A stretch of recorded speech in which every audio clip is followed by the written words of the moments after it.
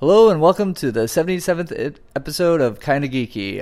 Actually, I have to try this again because the first attempt failed, so just throwing that out there. I'm sitting here at my house for another interview episode with a wonderful prop maker.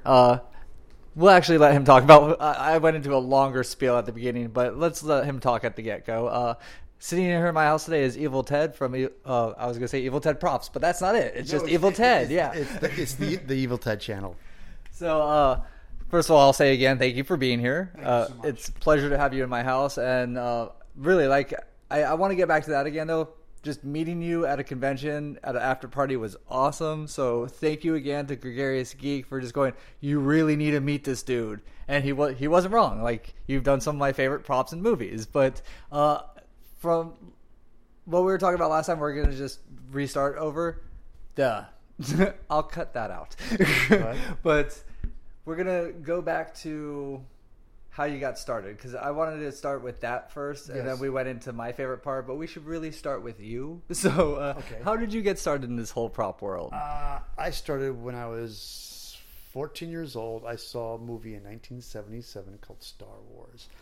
And I know people are kind of like, everybody's seen it. Everybody saw Star Wars. And it had an impact on everybody's life. Here was the thing. Back then in 77, people did not know what this film was at the time. And when it came out, it was a blockbuster. And it was ground shaking. And it was this huge turmoil. Even as a kid, I remember watching the Academy Awards.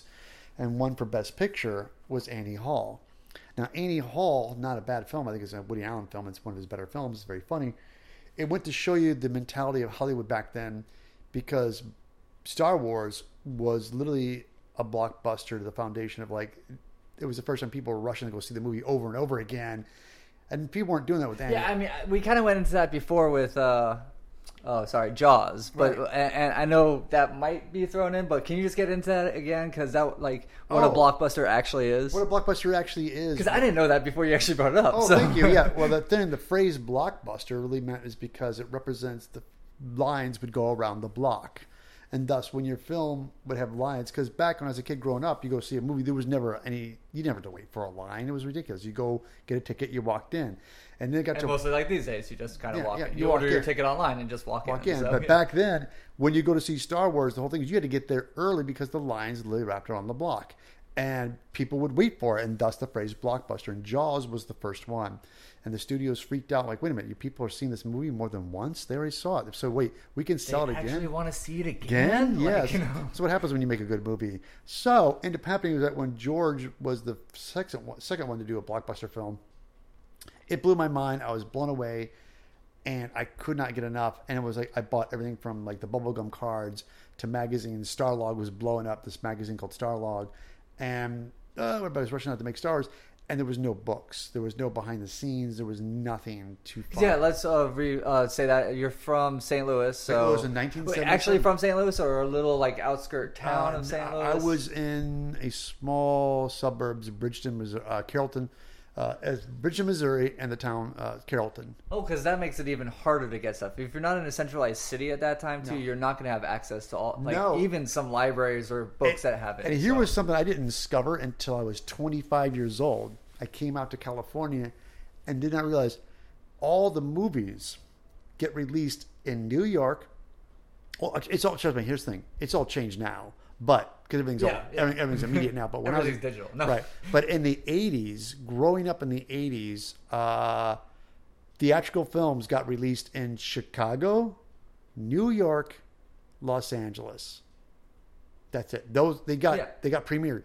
If you're in St. Louis, the movie didn't get released to, like, literally, we're talking like months later, and smaller. Wait, really, months later? Well, so it wasn't the whole, like, Wednesdays in Hollywood and Fridays. In Missouri, there's smaller films that never got released at all.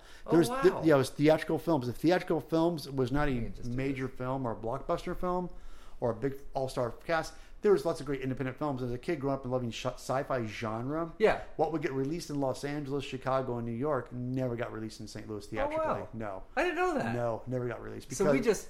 What is the percentage of that? Because they're counting. Because the thing is, it costs. Back then, you have to understand something. When you had to pay, you had to make prints, you had to make reels, you had to make reels, you had to ship them to the theaters. Select the theaters you want to see So, it, show and it? so Yeah, it's all about demographic and the number and value, how many people in the theater. So if you made an independent film and you're making X amount of printings of your movie, you're going to ship it to where people went to the theater. So you had Chicago, New York, and LA. So Missouri was like, it's not even worth the investment. It's not on the market. It's not on the market. Yeah, exactly. So as a kid growing up, Flyover state. Right, a flyover state. And as a kid growing up, all the films I would love, it wasn't until the birth of cable. First was cable, and I never forget my father was going, let me get this straight. TV that you have to pay for? Yeah. And as a kid, I got it. I was like, no, Dad, you understand. No commercials. And more channels. Yeah. More channels and no commercials. Yeah. It's insane. And it wasn't until, of course, so, you know, we were the last ones to get cable in my neighborhood. So I would go to my friend's house who had cable, and my first cable show I ever saw was Hawk the Slayer. I don't know that one. Oh my God! It's there's a reason why. Okay. It was not a good film. It was a low budget British film. It had Jack Palance in it, and it's about this guy who had this magical mystical sword. And when you watch it by today's standards, it's uber low budget. And I found it on DVD, and I bought it, and it's so wonderfully bad. But when watching it, it took me back to my childhood. Okay. As a kid in the late 70s, early 80s, watching this movie, and it was like, oh my God, this is my first cable show I ever saw on cable. Yeah. And it opened up the market, and then VHS was born, and all of a sudden there were these movies I always wanted to see, and now they're on VHS. So I was able to catch up on all the films that never got released theatrically. But how did that translate to stuff you started making? You'd see it in the movies, and you're yeah, like, it was my first one. Here it is, guys. Oh, sorry. Star Trek. Start with Star Trek. I made a phaser.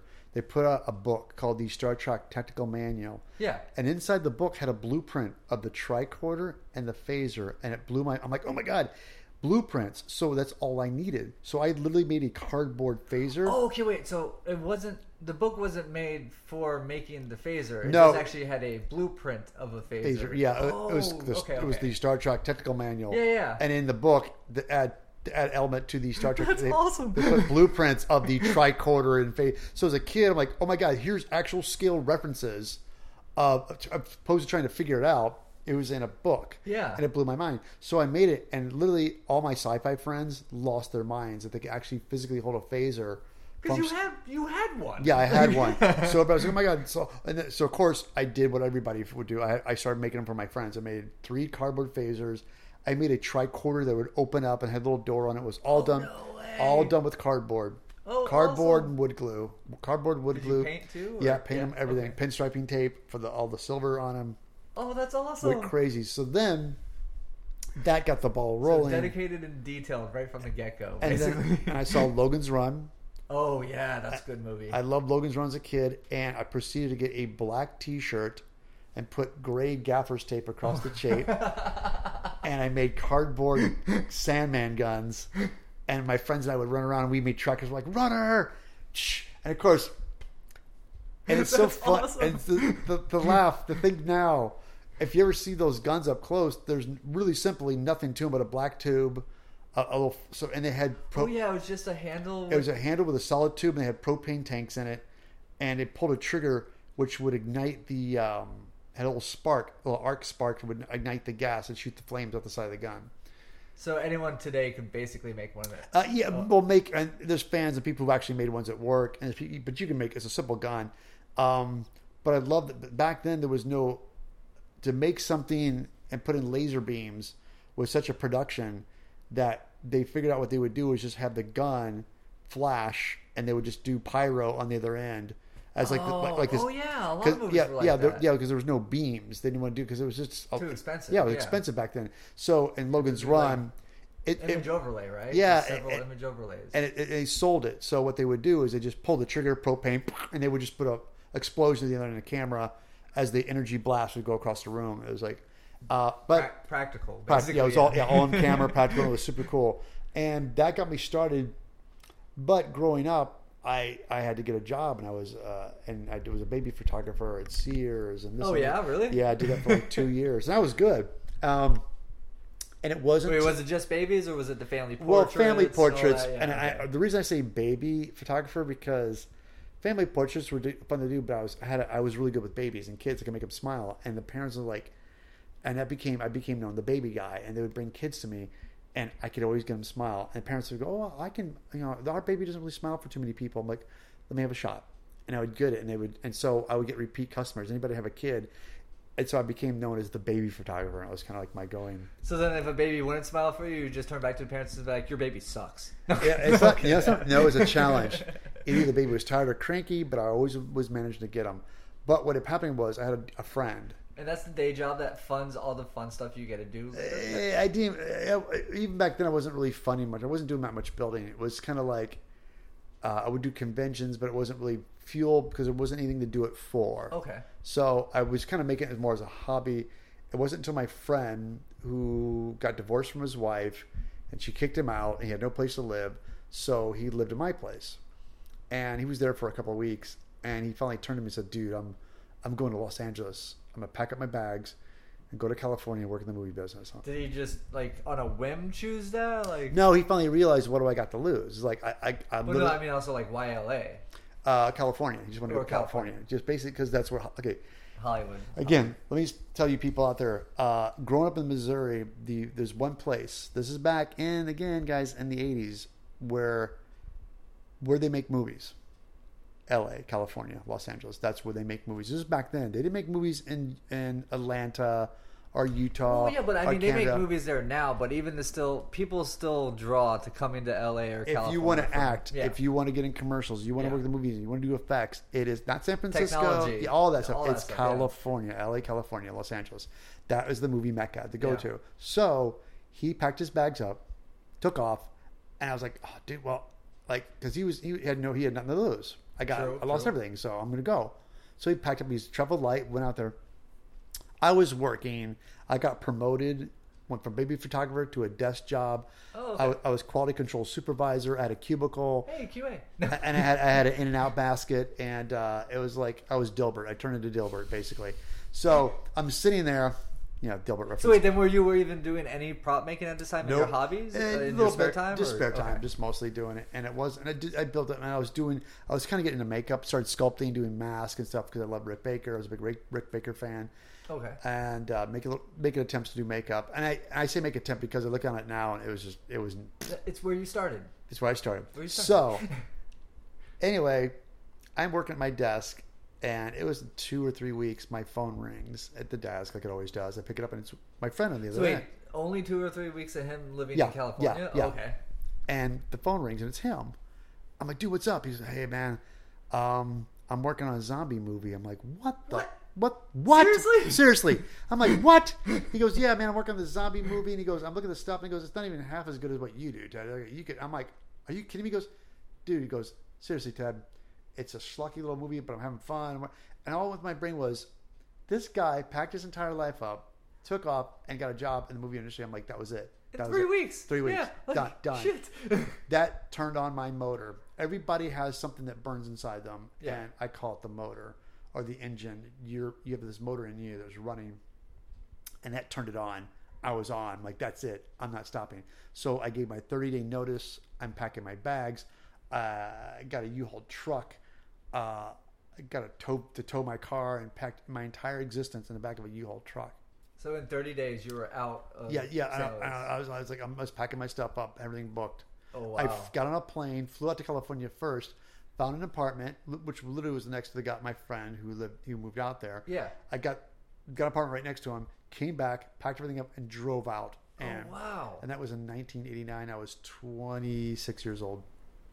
Oh, that's awesome. I moved out here when I was 26 as well. Yeah. 26. And I came out and hit the ground running and literally started knocking on jobs. And I discovered something that a lot of people, I worked for a company. I had a payroll. I had a 401k. I had insurance and all this stuff. And oh, wow. When I was working this job. Oh, no, yeah, in St. Louis. Back in St. Louis. Yeah. I was all, I was taken care of. Wasn't the greatest job, but I was covered by everything. I had everything. And I literally left all. So now I'm starting from scratch. Beginning again, completely. And I had no concept of freelance. I never, I didn't know, I didn't care. I just wanted to do this. So I showed up. And this guy, I walked, my friend Richard was doing this movie. They need a model maker. I said, I can do models. So I had nothing of a portfolio. I showed up. And the guy was name was Dave Sharp, and he did visual effects for films and television. So we're doing this show called Miracle Landing about this Aloha tragedy of the airplane flying and the top of the plane peels open. Oh, wow. Yeah, it's based on a real event. So they're making this made-for-TV movie, and they're going to reproduce all these effects and miniatures and special effects. Yeah. So I come in to start working. I come and walk around this guy's shop, and every time I saw something I could do, I'm like, "Ooh, I can do that. I can do this. I can do that." Oh, so wow. he turns to me and says, "That's great. What's your rate?"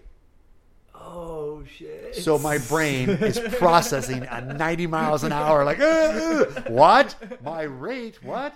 And basically, What yeah. could you possibly be talking about right And he said, yeah, your daily rate. And so immediately, Oh, it was a daily rate. yeah, Okay. well, it's your hourly rate for like, Yeah. so your hourly or flat daily, what your daily rate is, your daily rate hourly, so 8-hour day, right? Yeah. Cool. So in 1989, I was back in St. Louis, and I was making $7 an hour.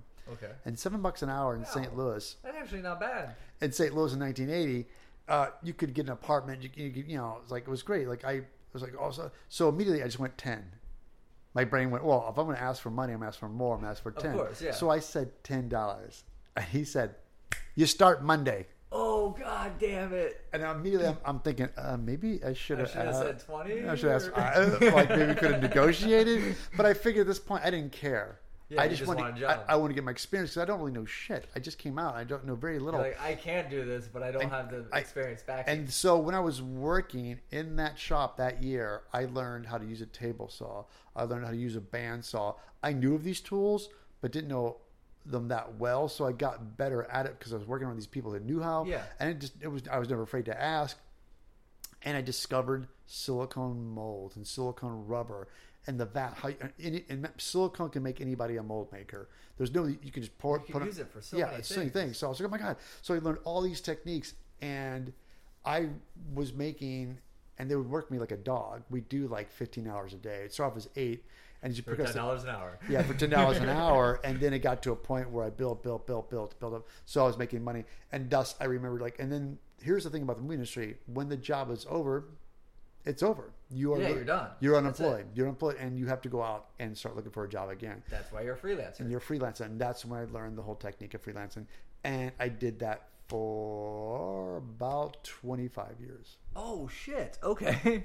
Damn, that's a long time. Yeah. Well, but I'm a contractor, so it's Right. technically And so and then what happened was, by being a model maker, I did that. In those years I got my model making skills, but what happened was I saw the writing on the wall. I was loving it, and I worked on we did Starship Troopers. I did I did movies and TV movies. Oh no, I want to get into that because I want to get into some of the props you've done and all that. Because Right. you did bring up Fifth Element. Right. So what did you make? I was a model maker. I got hired as a model maker on that show with a bunch of other people. There was like 50 of us. I mean, it was a big number. It was a huge model crew. This is the era where they had large teams. And well, I mean, how much was that movie to make? Like, that could have was been a cheap movie. Let's put it this way: in the visual effects budget for Fifth Element was like $2 million for the visual effects, and that was just for the miniatures. And you think back about that, that was right for this. That's for the models. That's for building and shooting all this stuff. So $2 million, you think by today's standards, it's not a lot of money, but for Fifth Element, that's about what they spent making all this stuff. I think it was $2 million.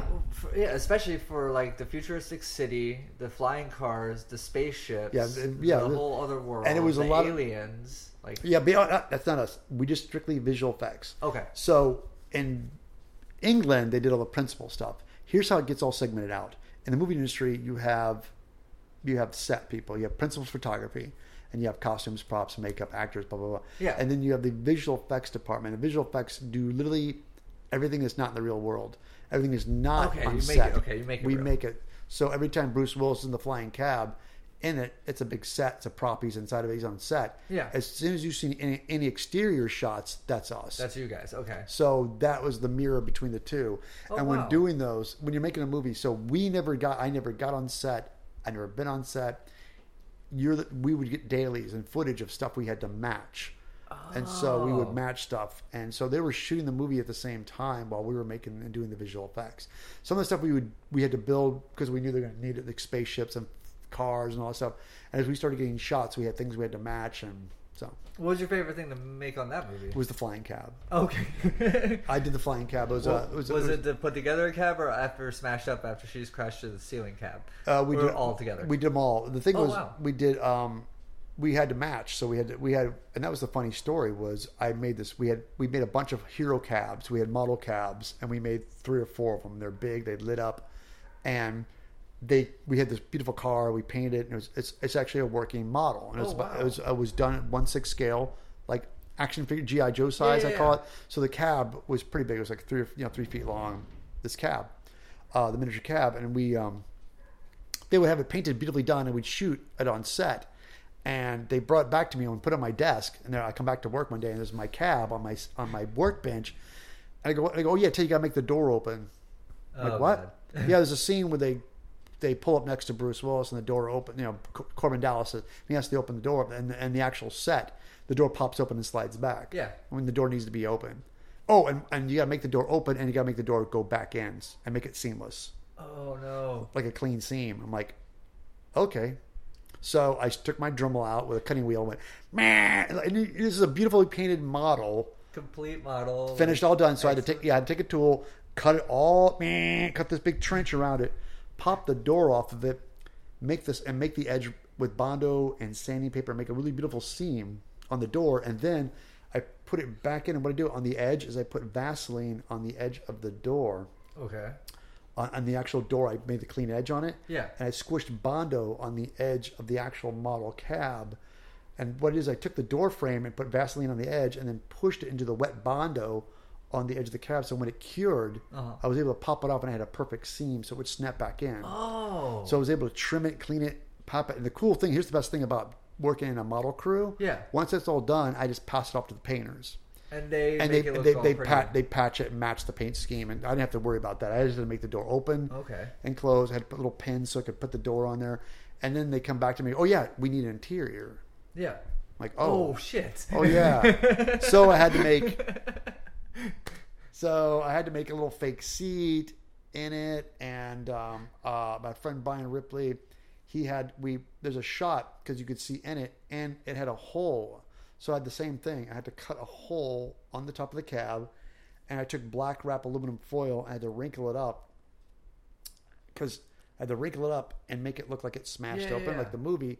And I had to make a mold of that so I could make it out of plastic, because you can't have aluminum foil on set because it'll bend and crinkle. It's a model, and it has to stay static in every shot. So I had to go back and take this beautiful cab and cut a hole in it to match the wrinkled, folded roof. So it was the same cab used for all those different... wasn't multiple cabs? We had 2 cabs. We had a total of 4 cabs, I think we had. Here's the reason why we had big... Because if something burned out or caught on fire or broke, we had to have we had to have a backup. Oh, yeah, exactly. Because you can't wait to rebuild the model. So then...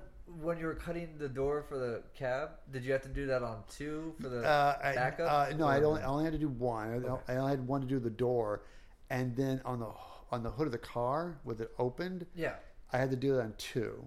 There was 2 cabs that had to have a hole in the roof, and so it made me realize I just couldn't use wrinkle foil. Whatever I had to do, I had to be able to reproduce twice.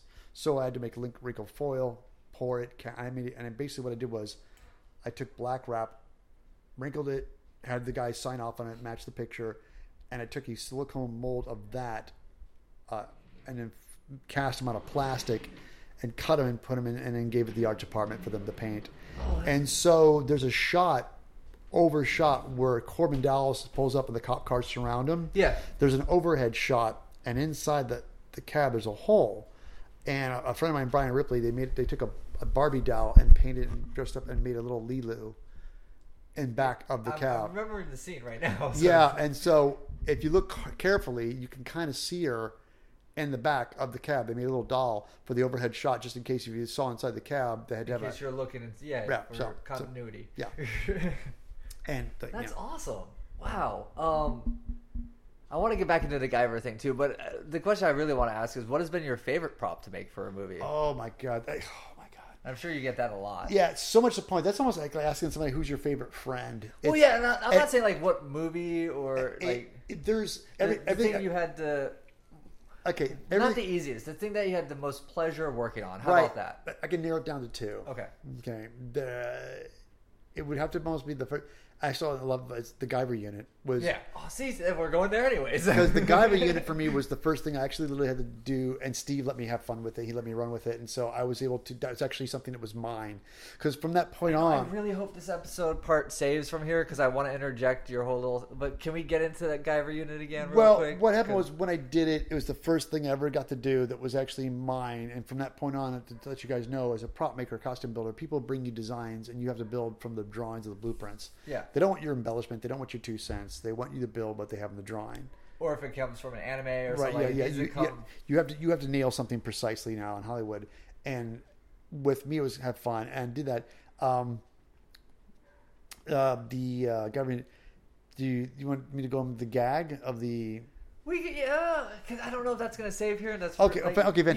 You've shared that before though. So, have you shared it before? I shared it before on Matt Munson's thing. But what the thing is, I was telling the story about the making the Guyver unit that I had to make a hero one. It lit up, and I had a stunt rubber one, and then there was one that Steve. I know. I feel bad that we lost. Like I'm just share on here. Like we lost part of what we were recording earlier, and you went into this wonderful story about the Guyver unit. And the thing about the Guyver is, with the gag of the story was that Steve goes. I'll never forget the way he told me to. It was very nonchalantly. It was like, okay, what I want is he falls on the ground. It touches his head, and he falls on his back. I want the Guyver unit to shoot open, and have tentacles come out of it, and like the Guyver unit sinks into his body. And it springs open and tentacles shoot everywhere. Yeah. And I was just like, okay. And he walked off. I'm thinking, and I thought, he spoke to me as a visual effects professional. This is my job. So he told me this with me. So be it. I will do it. So. I'm sure that's how a lot of your work went, right? Yeah, this is what we want. This was my first one of that scale. And I was like, okay. And what happened was, as I was kind of scratching my brain about it, I'm like, with air, like hydraulics and air shooting things out, making tentacles flap around. I kept thinking about John Carpenter's The Thing, and they had tentacles, and they shot, and they had tubes with holes on one side.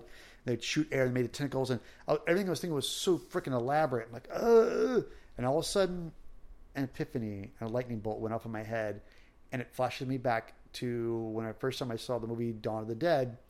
Tom Savini, as a biker guy, the zombie knocks him off a motorcycle, and he jumps around and goes, "You creep!" And he takes a machete, and he throws the machete in this guy's head. And it was like you watch the movie, and the machete comes down and buries deep in this guy's skull, and it's a real guy. And the first time I didn't remember what you were talking about, I think I remember that now. Yeah, you're like, "Oh my god, that just went into that guy's head." Yeah, like immediately, like it's the most amazing effect. And then they cut back, and he sees him, and he's twisted, and the blood's coming out. And all of a sudden, that scene. So then I find out later I bought Tom Savini's book, Grand Illusions, and he talks about how he did that gag was he took a machete, a real machete, dulled it so it was dull, and he took a piece of armature wire, bent it around the actor's head to get the curve of the skull where it was going to go, traced it onto the machete, cut a big half moon scallop out of it, and sanded it, and it put in the actor's head. And what he did was they put it in the actor's head, they'd call action, and he'd yank it out of the head really quickly, which blew me away because they just played it in reverse. He took the footage and put it in reverse, and therefore you could get the speed of the machete going in the guy's head, because you couldn't swing it and get in somebody's head without hurting him. So he had it in his head. So I don't think so while you were reading or researching this to create the Guyver unit, or you had already read this? I already read this. So this just like you remembered. It popped off in my head because I loved it and made such an impression on me as a kid. I said, I'll do the same thing with the Guyver unit. I'll do literally everything he asked for, and I'll do it backwards. I'll have this fake head. I'll do a fake head with a tube in it, have the Guyver unit all opened up, and therefore when they call action, I'll have the tentacles out already. They call action. I'll pull the tentacles through. They shoot in. I pull a string that close all the panels, click, click, and then I push the Guyver unit up to the very end. So when you play in the movie, you see it. Literally, it looks forward, very fast. Yeah, but you're actually seeing it backwards. A lot of effects were done that way back in the day. Yes, yeah. A lot of reverse. And there's actually they did it in Blade. There's a gag in the first Blade. A going joke is, and it always looks cool in the movies when a guy has a sword on his back. Yeah. It's cool and it's badass. You can't pull a sword out of your back if you're like. What about putting it back in too? Are especially both. Okay. Yeah. So what happened was a shot in Blade, the first Blade. Wesley Snipes like, we're gonna do some vampire hunting or some blood sucking hunting, and he takes the sword and he goes and he spins it and puts it in his scabbard in his back. And of course you buy it because he's Blade. He's so badass. Yeah. Of course he can do it. You can't do it, but Blade can. And when you watch that scene, I love it because he does it. He does it in the movie to establish that Blade has his, blade on. Because in the movie you see him with the blade all the time. It's usually it's already out or he's got it. Exactly. But and this gag, he had it and he puts it away, or I think puts it away or pulls it out. But either way, it was all done in reverse. So. I think he did. So there are two cuts there. The whole spinning and all that. Well, no. I think I think it's all in one shot. I think he spins it and puts it in his. He puts it. Yeah. He puts it. No, back. I remember that. He spins it, puts it back in his. Cuts the people, slashes off the blood, and then spins it. Yeah, puts it back. Sheaths it. Yeah. Yeah, and he sheaths it and they do it backwards, and it was a simple effect, and that's always a great way to do it because I'm doing a costume, Vampire D, and he's. Oh God, really? Yeah, and he's anime. And Vampire D, just to tell you a funny joke, is I'm taking a cartoon character and making a live action costume of it. And D has a blade that's on his back that's the length of his entire body. Yeah, he does. And he always pulls it out. And I'm always like, in reality, you can't pull a sword the length of your body on your back. But which brought the whole story back up. But reverse technology is a great trick, as an old school film trick. And it saved the day. So when still, like you said, with the whole sword thing, it's still probably used to today. Oh yeah, some tricks you can do. It's super simple. Okay, I didn't realize that. So like every time I see someone pulling a sword out, it's probably a reverse shot. Good to know. Or yeah, except for samurai. Samurais can do it, I think. Oh yeah, of course, all the time. No, it's the way they always put their hand on the hilt. They spin it and bring it up, and they rock it on their hilt. Well, that's for two things: to guide it, and also because a true samurai must, if you didn't kill anybody with it, you must shed blood. Yeah. And the gag is they snap it, get the blade off, and they go, and they slide it back. Yep, I always love that. That's a badass technique. Yeah, those guys are amazing. So, on the other side of that, what was the most challenging? Like something you had to work on. You're like, I don't know if I could do it. I don't know if it's going to get done in time, or that is just not the way I want it to look. There's two shows I can throw at you. There was VR Troopers. Oh, okay. TV show Saban did. They already had Power Rangers. Yeah. But, like anything, they wanted more shows. Of course. So they bought this show, and they bought two shows and combined them together. There's two Japanese superhero shows. They kind of took footage and kind of combined them together. But it was called Metal Door, and in Japan, but they brought it called the VR Troopers. Okay. And of course, Saban bought the shows, but they didn't have the suits. Okay. And the company Rainbow, which provided them with all the Power Ranger stuff and the costumes from that show, they claimed they didn't have the suits. Like they had everything, but they don't have the suits from. Saban went through so much legality in the 90s. So they go, we don't have those suits. They bought the shows, but they want the suits. So I got hired. They came to me. To do the suits for the show. Oh wow! And like, we want you to reproduce the Metal Door, the first one. This he was like silver and red and blue. Yeah. And I'm like, crap. And I was desperate for work, so I'm freelancing because work kind of hits and miss. And I sat down with my friend. I had a Japanese friend, Asao Goto, and he did all those shows. And he used to work for the company. Okay. Rainbow in Japan used to make the shows for the TV, make the costumes for the TV show. And Asao's like, $30,000. Easily, like 30,000 for each. No, for making a suit, just to make suit. Just to make a suit, like to make the first one. Like it's like he's like, because you got a and I thought, okay, good to know. Like, so I thought we should ask for 35,000. So anyway, I know what you people are thinking. That's a lot of money.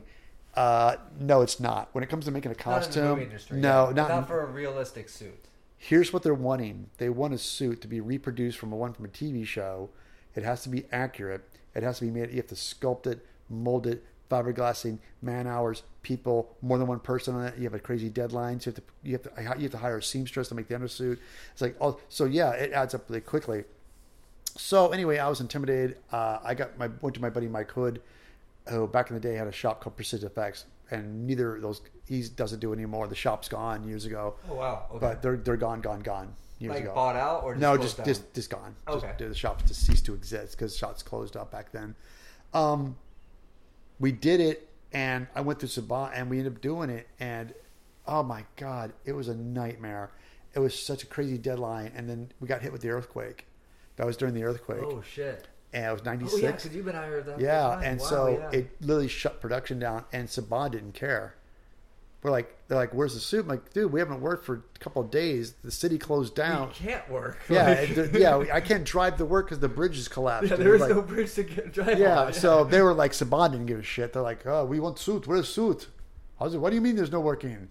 So there is, Israeli. So like, are they Russian? No, they're Israelis. They're Israelis, and they were. Oh, I didn't know Saban's Israeli. Yeah. Oh yeah, wow. Yeah, Okay. they come from, and so. So that's why it has to say Saban in front of it. Saban Power Rangers. Yeah. Saban this. Yeah, like yeah, just they own. Yeah. It's Power Rangers. You don't have to keep throwing Saban on everything. Yeah, they owned everything. So, well, they bought it. Those guys were horrible to work for. There was a nightmare show, and that was the hardest thing I ever did. And when it was over with, I could not get away from that show. And after that show, I will never work for Saban ever again. Did you get the suit finished? Yeah, we did. Okay. We got it dead by blood, sweat, and tears. We all killed ourselves, so we delivered. And they ended up adding two wow. more. While we were building, they added two more suits. They added two more. Oh shit! They And did they increase the money or still? Oh yeah, $35,000? we jacked it. We got him done, but then they brought two more suits to us after we completed that show because we finished the costume. They're like, Yeah. well, we're going to combine these two shows, so we need two more suits. Oh my god! So and after doing those, I was done. I will never work, and I have no problem telling this on a podcast. Wow. I will never work for Saban Was ever. that the two? Because you said you had two stories that kind of. That one, and then I did. They brought to me was a TV. Was a movie called Ghost Town, which Richie Gervais, and it kind of came and left. Yeah, trust me, you didn't see it. It was basically a comedy of Sixth Sense. It's a guy who sees dead people. No, I think I have seen it. Yeah, well, there's a scene. My roommate's a master of bad or just weird TV. Right. So I've probably seen it because he watches everything. Well, great. I was working for a company called HPR, Hand Prop Room, and I was not independently contracted anymore. I was actually working for a company. Oh, you were actually hired on. I was hired nice. on, and I worked at a shop, and they would just and I liked HPR. Love and hate relationship with this company because I call it prop making boot camp. I came in there. Hold on. So I wrote and directed a feature film. Okay. Back in 2002, 2001. We made it. I got to make it my dream to make my own film. Wrote it, directed it. Brought my friend aboard to help me write it. We made it. Got financing done. Sold it. Got picked up by Think Films. They dumped it on cable, and it's on Netflix. What is that? The film was called Guardian of the Realm. And don't worry, I'll go on another tangent about that. Okay. But what had happened was during that, the film was done. I had a blast, but I was broke because I didn't make any money. I just made a movie. You don't make money. You just lose money. Unless the movie makes money, you don't make any money. Exactly. So I took off and was broke and fell into HPR. And HPR, Hand Prop Room, was his company, and the speed and the pacing they worked, they cranked out props for film and television at a neck break speed. Oh shit! And I basically went into prop making boot camp. I thought I was good at what I did. I was pretty fast, and man, I became faster, and I learned so much in that shop. And I worked there for 13 years in this company. So that honed your craft basically. Yeah, so I was a prop maker for 13 years. Oh wow! So I went from effects, miniatures to creature effects to props. In the span of the 13 years I worked at that place, I worked on a lot of stuff in Star Trek, Into Darkness, but one of the jobs that kind of came in and fell in my lap was they had to make a mummy for a movie called Ghost Town, which was your face. And there's a scene where there's this dialogue with his love interest, and she's a curio at a museum. Yeah. And in front of her, she's examining this mummy on the body, and they're like, "Oh my God, we need this mummy." The prop master said, "We need this new mummy." So my boss kind of knew I did effects at the time. And he said, "Hey Ted, we need a mummy. Can you do that?" I'm like, "Oh heck yeah!" I can do mummies. He goes, "What do you need?" I said, "I need it. Like, give me an examination skeleton." And so I bought like a really expensive examination skeleton. They brought it to me, and they gave us all these pictures of Tutankhamun, like the Boy King, like a real mummy. And they're really big about, we want to match this as much as possible. So I took King Tut. There's so many other mummies you can Well, pull I from, think it's because he's the most photo documented and very popular, and he's a really good picture. So I'm like, oh, fantastic. So I did this whole makeup school tricks and things I learned while working in the effects department when I first came out. As I took a mummy and I wrapped him in pantyhose, Oh, go ahead. Sorry. All right. You wrapped them in pantyhose? Okay. To make the skin, I basically took the mummy and covered it with pantyhose to create the skin. So like the peach pantyhose? Yeah, just pantyhose, just good old fashioned pantyhose. Okay. I wanted a thin mesh material I could pull over to make it look like dry skin, and then with that, I took I brushed latex. I took the latex and pigmented it with brown and black to make it brownish, and I coated it with latex. I sprayed it with spray 90 to get a bumpy texture, and then proceeded to get a bunch of tissue paper, wrapping paper, and dipped it in latex and I laid it on to make the wrinkly skin. Oh. So you start doing that with cotton and tissue paper, and this is all like old school, like Dick Smith stuff. Dick Smith, who's like in the makeup, talked about using latex and cotton and tissue paper. So I learned that from Dick Smith. So taking the Dick Smith technique, I started making the skin on this mummy. And since it was a big budget show, and my boss obviously bid a lot of money for it. Yeah. He said, okay, I'm going to do it, but I need X amount of money and time. So it was just me on this thing, making this thing. Oh, shit. And so I spent about a solid week or more doing this and getting it. And my boss would come by and look at it and, I want more wrinkles here. So, and I went and I did the eyebrows and the lips out of cotton and latex and then it was done. We went back and I painted it and we added dry powders and my boss is like driving me crazy with it. So anyway, it's done. We put it in a body bag, zipped it up, and put it in a crate, and we shipped it off. Oh, no. I feel like there's a story coming. So, yeah, we ship it off. And and the shop I work at was a factory. So, once I was done, boom, right, they threw more, go, and I would you have to keep so I had to do other things. So when I got pulled off the mummy, and even when I was working on the mummy, sometimes I had to stop and work on other things on the side. Oh, okay. So I was always, because we were still at TV shows. We still, so I, you were working for a company. So so I was doing Criminal Minds. I was doing like CSI, and like we were doing these I think we were also doing Alias and stuff at the time. Oh, wow. When Alias was big, we were doing stuff with that. So I was doing that. See, Criminal Minds was my intake. That was the show I liked out of the three you named there. Yeah, so I was doing these TV shows, and Malcolm in the Middle too was another big one we did. That was a good show too. And so I ship it off, and also like a couple of weeks go by, and I'm like, did they ever get it? Whatever happened? Oh, no. So I tap on my boss's desk. I go, hey, Lonnie. He's like, yeah. I go, hey, did you ever get that body, the mummy? He looks at me and goes, I didn't tell you? I'm like, no. Oh, no. He goes, Ted, sit down and close the door. I'm like, okay. So I sit down and close the door. And Lonnie goes, Vinny, our prop master in New York, they shipped this body to a real museum because they're shooting the scene in a real museum. Oh, okay. So it shows up, and the producer's there, the director's there, the prop master's there, and the museum curators are there. And there's like 3 of them. So they crack the crate open, and they pick up the body's bag, zip. They unzip it and pull the body out, and the museum curators go, and they freak, and they freeze, and they stare at it, and they're looking at it, and they get closer, and they're touching it, and they look up and say, if we did not know this was a prop, we would think this is a real mummy. Oh, really? Yeah. Wow. They flipped out. They were so flipped out by it. So anyway, they're like, oh my God. So anyway, the prop master who hired us for the job, he's a rock star. The producer turns to him and goes, this is amazing. And the director goes, this is wonderful. So they're all shaking his hand. I'm patting him on the back, and the museum curators are all smiling, patting his back. They call Lonnie. They praise Lonnie. Lonnie's like, and he's like, Lonnie, you goddamn you motherfucker. You made us a rock star. Thank you. So this entire conversation, through everything, the one person that did not get mentioned is you. Is the guy person who made the fucking the guy that made it. So God damn it, I hate that. And here's the thing. Here's the highlight of this entire story. Is I laugh because I love telling that story because that was my career for 30 years.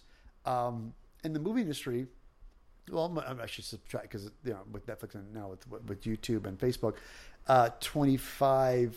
I'd say 25 plus years. No. 20, I think about 27 years into my career, that was what we do. We were the guys behind the curtain. Yeah. There's that great line from The Wizard of Oz, pay no attention to the man behind the curtain. Yeah, exactly. And that's the God's honest truth. That's what we were. We were soldiers. And it wasn't just me. We all were. All us effects guys and sculptors and Steve Wang and all these great guys I worked with over the years. That were phenomenal sculptors. My buddy. Well, yeah, because the only person who's going to get the praise is the prop master. Yeah, and then the movie, and the higher ups, and the higher ups and stuff. And so, and the prop making world was at times 10. So for all those, and especially in makeup, you at least get credit. And makeup guys who sculpted get paid, they at least get credit for sculpting. But not the whole team. The sculpting master will get the credit. Well, no, and makeup was pretty good. They're pretty good about that, giving people sculpting credit. But anyway, for the prop world, no, we got zero because prop master, which I always think is very funny. It's kind of like an oxymoron because prop master, the guys who are prop masters don't build props. They're overseers, and they're furniture movers. They don't really, they don't build stuff. They just show up. Yeah, they're overpaid furniture movers. And I know the prop master. It's the tech world, middle management. Yeah, the middlemen. So, and what ended up happening was, that story was so great because that was my life. It has been for years, for decades of doing it. And then what ended up happening was the birth of Facebook and the birth of like, oh, I can put pictures up. And when Facebook came out, I started putting photos up. And finally, a friend of mine, Holly Conrad, she said, Ted, you should just do a separate page. Yeah, you make your own Facebook page. You have your personal page. You should pull all your stuff off and put on, and so I created an Evil Ted page. And the Evil Ted page, I started building this fan base. And I got to a point where I'm thinking, well, there's people actually relate. And so I was able to tell that story and post pictures. And so I was able to get accolades for things I've done, and like Star Trek Into Darkness, the giant con cannon. Oh shit! Yeah, I made that for the movie. And the cool thing was about that was that, which it was on the screen for like 5 seconds. Yeah. And I'd laughed about that because before then that was never an issue, and now and I had all these pictures, but now I had a format to put things on. So the birth of the Evil Ted page on Facebook started blowing up, and I started realizing. People, it's just neighbors. There's just neighbors upstairs. I've said this on several podcasts. No matter where I do a podcast, there's always going to be background sound that we cannot cut out, and exactly. You just have to deal with. So and so I did a page. I saw a foundation. People started liking it. And I started like, this is fun. And then I started seeing people doing cosplay, and that was the birth of my. Well, YouTube. see, I want to ask that first though. Was since you did freelance and for a company, which did you prefer? Here's the thing. They're called golden handcuffs, is a going joke we say in the industry. You get trapped, and what ends up happening is that I was at a point in my career where I literally almost quit. I was almost done. And this was when you were contracting? No. When I was contracting. When I was contracting before I made my movie. Okay, freelancing. Sorry, we'll say freelancing. Yeah, so freelancing. When I was freelancing, I was done. I was burned out. Okay. I was really trying to. I had a friend that worked for a phone company. And they wanted to bring me in, like help them design phones and teach me how to. You were like, I'm going to do it. Yeah, I was like, they're going to teach me CAD and 3D printing, like how to CAD stuff and build files and whatnot. Because I had an artistic style and design. Like my friend wanted to bring, and I was seriously considering it because I would get medical coverage, dental, all this stuff covered for this company. And that was when my friends came into some money and said, "Hey, would you like to make a movie? Would you like to direct a film?" Oh, awesome! And what that did was that pulled me out of the toxicity of the freelance lifestyle because I got tired of hunting for a job.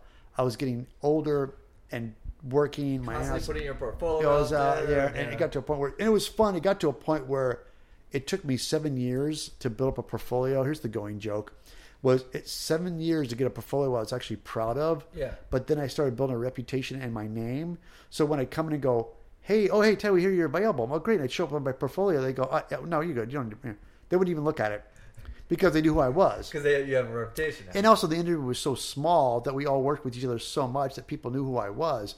And the movie industry is that small. That's why you always say, do not shit in your own backyard because it'll don't bite do that anywhere because it'll bite you. And in Hollywood was so small that every time I traveled or go on set, I knew somebody. So it didn't matter where I went because I've been in it for so long. I was a veteran, and by the time I had a book that I was really proud of, nobody even looked at it because I had my reputation. So I'm like, okay, great. But wait, you wrote a book too? No, I haven't. That's my next thing. Wow, shit! But after doing this, what don't you do? No. After doing this, I was kind of like, I'm done. And then that film kind of regained my faith back into why I did what I did because it was fun. And so it's still the passion in you to keep doing it. I still had the passion. Yeah. So I did the film. The film took about 2 years to make. I did it. That's actually a short film then, because films can take 3 longer. Yeah. They could take 10 years to make. Yeah. Dealing with studios, getting finances, actors, Yeah. props. 2 years. Awesome. In a nutshell, roughly 3 years, because we shot it in a year, spent a year in post, and then the rest of the following year was just trying to sell it, and we sold And it. since it was your movie, you had full control over editing, or was that... No, well, kind of. I was learning as I was going, and my friend Wyatt was the editor on the film. He edited it, and he was my co-writer. Okay. And we watch it now. I would cut 20 minutes out of it easily. It's too long. How long is it? It's, oh my god, it's almost like 140. It's almost an hour. It's like almost 2 hours. So you need like 120? Oh my god, easily. I could do it too. I know exactly what I'd cut. It's when you, and that's my only thing. If you people go out there and find it, I think it's on YouTube by now. You can just type in Guardian of the Realm. Okay, I'm actually gonna write that down. Yeah, Guardian of the Realm, and it's about demon hunters in Los Angeles fighting. It's basically as a Chinese or Japanese film called Wicked City. Oh yeah, I know that one. And I love that film. And so when they came to me for a movie, I had this really elaborate script of the sci-fi post-apocalyptic girl, cyber girl, walking the wasteland to avenge her father's death. These 3 cyborgs that killed her father. Yeah. And oh my god, it would cost a fortune. Oh well, I want to make Battle Angel Alita. That's what I've been waiting for. That James Cameron was going to make it. He's like, never mind. I'm going to make 5 more of my. Ready for this? Well, they're making it now. Yes. Is it still James Cameron? He's producing. Who's going to be in charge of... Robert Rodriguez is directing. Oh, motherfucker, yes. Okay, so he's directing it. Jim's overseeing it, and I got called to work on it. Oh, no way! Yeah. So you're going to... No, I turned it down. Why? Because I'm done. Oh, yeah, you were saying that. Yeah, because guys didn't realize I had a conversation about me leaving this industry, so... Yeah, sorry, maybe we're talking about that was off the as we were walking into my place, we were talking about. But I want to get into that in a second. But let's backtrack a little bit. Go. So for cosplay and conventions and all that, what was your first introduction to like the convention world and the whole? I'm guessing you've been going to conventions for a while because you said that. Growing up as a kid, I went to my first convention was ArtCon in St. Louis, and they're still going strong in St. Louis. It's a Midwest convention, and ArtCon's been going on. They just had their 40th. I feel bad. I just came back from the convention. They brought me out. It was amazing. It was fun. We had a blast. It was my first introduction, and the costume thing wasn't like it is now. Oh no! And when I was growing up as a kid, cons, I was still a movie, and so I didn't come. I did it when I was young, and then it stopped when I left St. Louis and came out and worked in Hollywood. I've never been to a con since. And so it wasn't until I started doing my YouTube channel and started doing the Facebook page and YouTube. And then also then people are like going, you should come to a con, Ted. I'm like, oh, okay. So I went to my first con, which was Long Beach Comic Con. Oh, wow. Nice. And that was one of the first ones I started going to. What year? Oh my God. It was like a couple of years. I think I met you at my second or that was this past year. So was it last? That was my second. Oh wow! Okay. So you just recently got introduced to the cosplay world and started doing cons again. Yes. Oh, wow. And now I've done BlizzCon, I've done Long Beach Comic Con, I did Emerald City Comic Con. Oh wow! And now I'm going to go. I went to Germany for EpicCon. That was a blast. Damn. Just getting around everywhere now. Well, EpicCon this is when I started realizing that I came home one day and I had an email from this convention. It was my first one that actually approached me and said, we would like to bring you out. Yeah. And this is my first, we will fly you out, put you in a hotel. I thought, oh, fantastic. So as I'm reading this email, I'm like, yeah, totally. I wasn't really paying attention. I was like, this sounds great. I will go. And I started looking at it and I finally realized it said Frankfurt. I'm like, wait, Frankfurt, Germany? And I wrote back and said, oh my God. And they're like, yes, Frankfurt, Germany. I'm like, okay. So it was, I went to my first overseas con and apparently I'm really well known in Germany. Well, okay. First of all, we've already talked about some of the movies you've worked on, right. Some of the work you've done. You had the Facebook channel. Yes, you're probably pretty big everywhere. Yeah, but but here's the thing so funny. I was not known for my movie work. I was known for my YouTube cosplay work. And that's what Germany, Germany was like, oh, wait. Like when people found out me, they were kind of like the whole movie thing was a secondary thing. Oh, you worked in the movies? That's cool. And like, then it became more interesting. You did that the whole time. People mostly knew me from my cosplay and I liked it. And so I'm going to start I realized that that's something that would be fun to really expel on.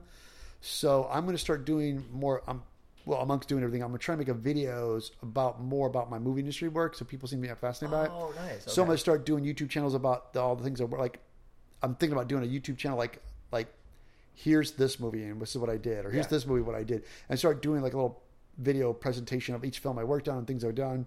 And I knew there's a huge fan base for Guyver. So I'm in the process. I'm in a process of trying, because Bill Duran did a book, Kamui Cosplay does a book, and people have these amazing books on foam fabricating. And I look at these books, I'm thinking, what can I do to improve this? It's not much really. I have my own technique, and to do a book on, I said, I would like to do, what could I bring to the book world that would be unique? And so I'm going to do, I want to do a book. Can you talk about it? Like, are you in a book deal? I don't know. No. Is there anything you can't disclose? No, about this is that? Okay. I want to make sure before you. There's no book deal. This is the process. I'm basically putting this book out myself. Okay. So, and I'm basically want to make a book called Behind the Scenes with Evil Ted, and I want to do a book about my entire film career and all the movies I worked on behind the scenes, and show like never before seen photos of things and things I'm making, and so try to make a kind of like a coffee table book and have all these great photos and stories, awesome. And have stories behind what I did. Yes, please do that. I definitely buy it 100%. See, there you go. So what? I have the market. Thank you. My plan is to kind of do a rough outline and reach out to my fans, like, if I do this book, would you guys get it? Yes. So I'm saying yes. Okay. There's one vote. I got one vote. Thank you. I don't have many people ever like comment on my page to tell me in person what they feel of Kinda Geeky, but they never comment on my page. Comment about this. If you want to see Evil Ted's books, yes, please reply, and I'll send them to him. So that way he sees a list of people going, yes, make the fucking book. And I want this photo and this photo. And Thank you. I will do my best. So, just for that real quick, because I don't it's already been an hour. I don't want to keep you too much longer, and we messed up the first time. So, did you take photos from all your props? Oh wow, the category of stuff you must have must be amazing. Here's the sad thing: The Fifth Element was the biggest heartbreaker, and I'm going to out this woman out. I can't remember her last name, but we were model makers on the show Fifth Element. Yeah. And there's a real strict thing about Luc Besson was like, I don't want any pictures getting out. Yeah. And what happened at the time? Batman Returns was going on at the time, and because I worked on Batman Returns. Oh, I'm sorry, I was about to shit on it. Here's the thing with Batman Returns. Batman Returns visually looks great. I love Catwoman and Penguin, but oh no, sorry, that's a good one. The Batman Forever. Oh, the Val Kilmer. Yeah, the Val Kilmer. That was horrible. Yeah. So Batman Returns. That's a good one. Yeah. Wait, when did you work on that, real quick? I did the Penguins. We did Penguins on it. Oh, awesome. Well, because the Penguins were actually animatronic puppet penguins. Yeah. And we did that stuff on it. I was a puppeteer on that. The funny story was a Polaroid got out of Danny DeVito and his penguin makeup, and Tim Burton was like lost his mind, because back in the area it's so hard to do things secretly, Yeah, these days. These days, drones, everybody's got damn phones. You can take a picture. But back then, the close sets. So on Fifth Element, I've always photographed everything I worked on, and I have photos and photos. And so Fifth Element, that's our bread and butter. We photograph as model makers. We photograph what we're working on. So when the show is over, we can show people this is what I did, and here's what I did. So anyway, on Fifth Element, Luc Besson freaked out about pictures getting out, and he doesn't want any pictures coming out. No. So it was a $40,000 fine. Like, if anything came out, and it was traced back to digital domain, they would have to pay $40,000 penalty fees. And all. So digital, no pictures. And we're like, okay, I understand. I'm not gonna. I'll just take the film, take pictures. You guys can hold on to the 35 millimeter film roll till the end of it, and then just give it back to me. Exactly. No, they wouldn't go for it. I'm like, dude, this is our livelihood. Oh no, we have people taking pictures. Oh, we have people. Don't worry, we'll give you pictures when the show's over. Bullshit. And they did. How many people heard that story? Right? Lies. So what ended up happening was intellectual property is now ours. Yeah. So what ended up happening was we busted our asses, and I brought my camera in. I'm like, fuck that. Exactly. I brought my camera in, and I'm not going to do anything until the film's out. So I'm popping shots, taking pictures. And this girl, Olivia, goes, Ted brought... you would normally do. Right, like I always do. And one of the fellow model makers, Olivia, goes, Ted brought a camera. Who are these people? And so my boss, Leslie Eckert, comes up to me and goes, Ted, I completely understand. I support you and what you're trying to do, because I'm with you. I think it's stupid too. Yeah. But you got to give me your camera. I'm sorry. And even my boss, the model shop supervisor, said, I'm sorry. He understood. He was kind of in my ring. But he took it. Did he give it back to you? Well, I did. I didn't get any shots yet. I brought it in to do. Damn it. I brought in to do all that. Yeah. So all these great Fifth Element guys, you can thank Olivia, who I'll find her name because I didn't get her last name. I couldn't wait to out her out because she ratted me out. I'll out her too. Yeah. Like, so she's the sole purpose why you guys have no behind the scenes photographs of Fifth Element, because I would have shot the shit out of that movie. Yeah, because that movie's all. It was. We knew when we were working on it. We took pictures. You named a couple other movies in there, like your plethora of amazing movies that you've worked on. It just sounds great. Like I understand how you say like you're getting out of that beast now. Hey, give that whole will you explain Hollywood because that is awesome. And I want to get into a couple other things and then end because like we're at an hour now. But... Okay, fair enough. We don't want to wear people out. I think I'll keep it like you. I'm just listening. I'm sitting here geeking out just listening to you. Okay, so I hope everyone else is having a geeky time. So. Here's a good way to segue into the story to wrap it up. Was I, like you too, I love Alita Battle Angel. And when I heard about Jim Cameron doing it, I was so excited. So much that I found out about it and I cosplayed Ito. Yeah, and I saw that photo. And I got Holly Conrad to be Battle Angel, Alita. And I heard about the movie. I said, Holly, I want to collaborate. Let's do a cosplay together. And you do the bodysuit and the wig. I'll make the arms and the knee pads. Oh my God. So Holly was like, okay. And so I gave Holly the book. She educated herself on it. And she's like, oh, this character's really cool. So we cosplayed together. We dressed up. We went to, it was Anime Expo at, last year. Okay. Yeah. And it was in Los Angeles. Yeah, Anime Expo. So overcrowded, extremely oh my God. hot. Yeah. Miserable. So we did it. We had a blast. We did it, and then we got done. We did a photo shoot. As a matter of fact, guys, if you guys want to see the photos, they're all on my website, eviltedsmith.com. You can go to my work. I know we should have did that first. No worries. We're going to close off with all your links. Don't worry. Where to go to. Go there. Get great pictures of I just as Lita. Anyway, years later, I'm working. I've got my YouTube channel. I've got my Twitch stream. I'm busy. I'm having a great time. I got called by K&B Effect Shop because they got Alita, Battle Angel. And they contacted me and said, Ted. I'm like, hello. I'm like, hey.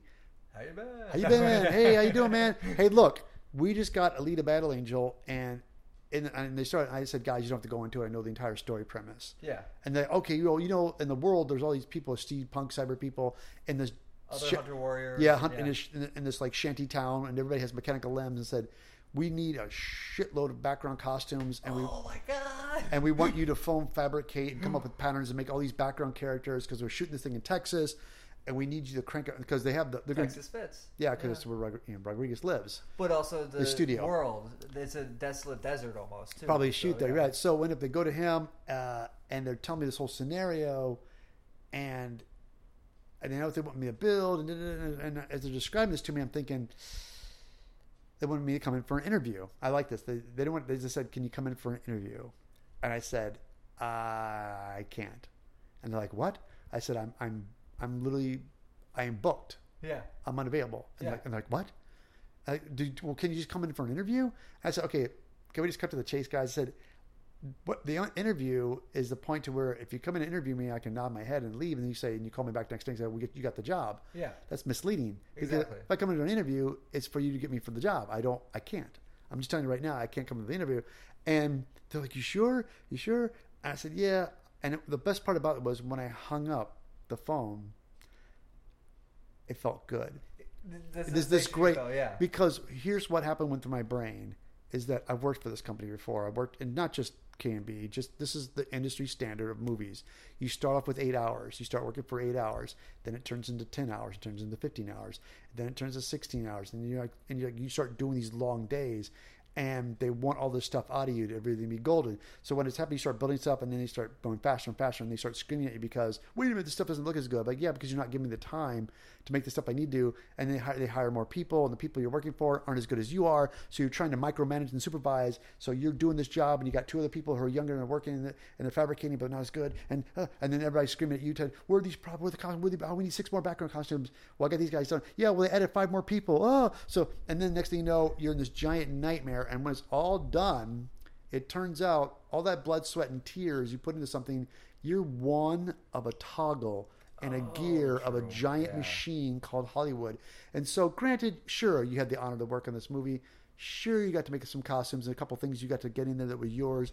But overall, you're just one in a drop in an ocean of everything. And after a while, I was like, it's just not that fun. It's not that rewarding. And then the results is like, done.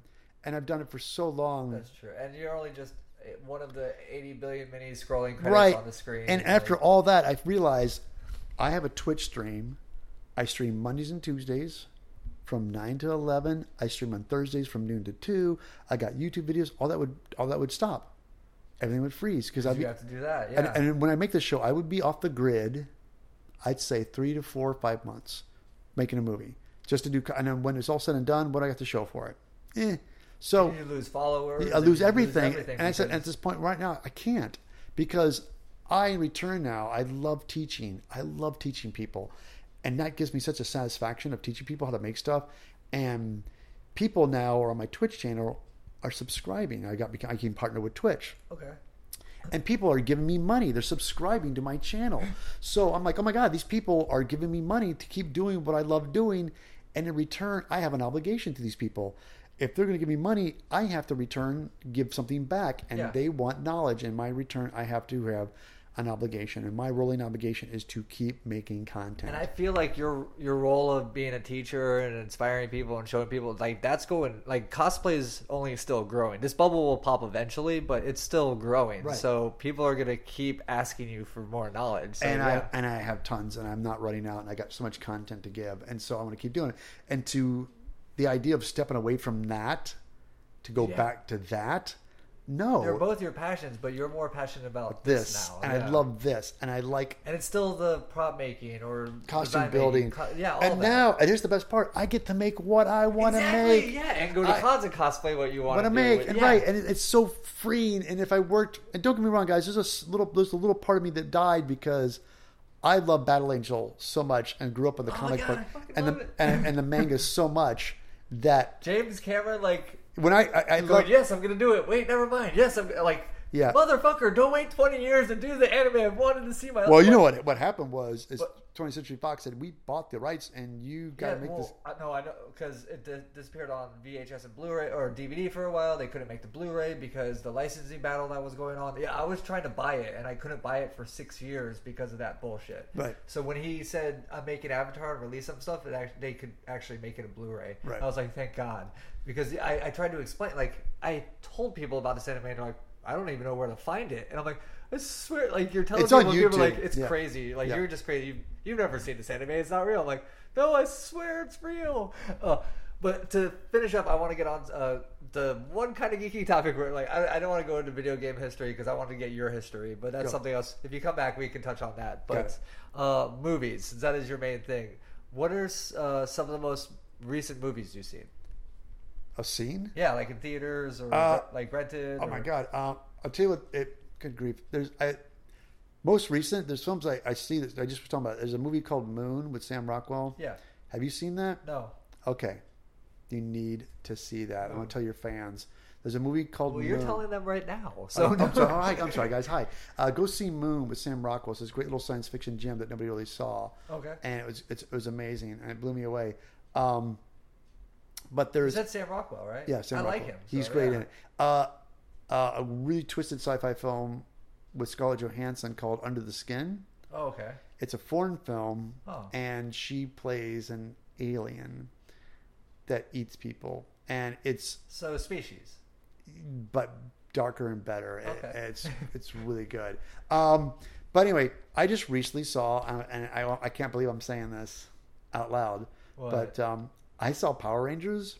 Oh, and with Saban's Power Rangers. Right? Saban, right? And I was actually I went and saw this last night with my assistant, Brap.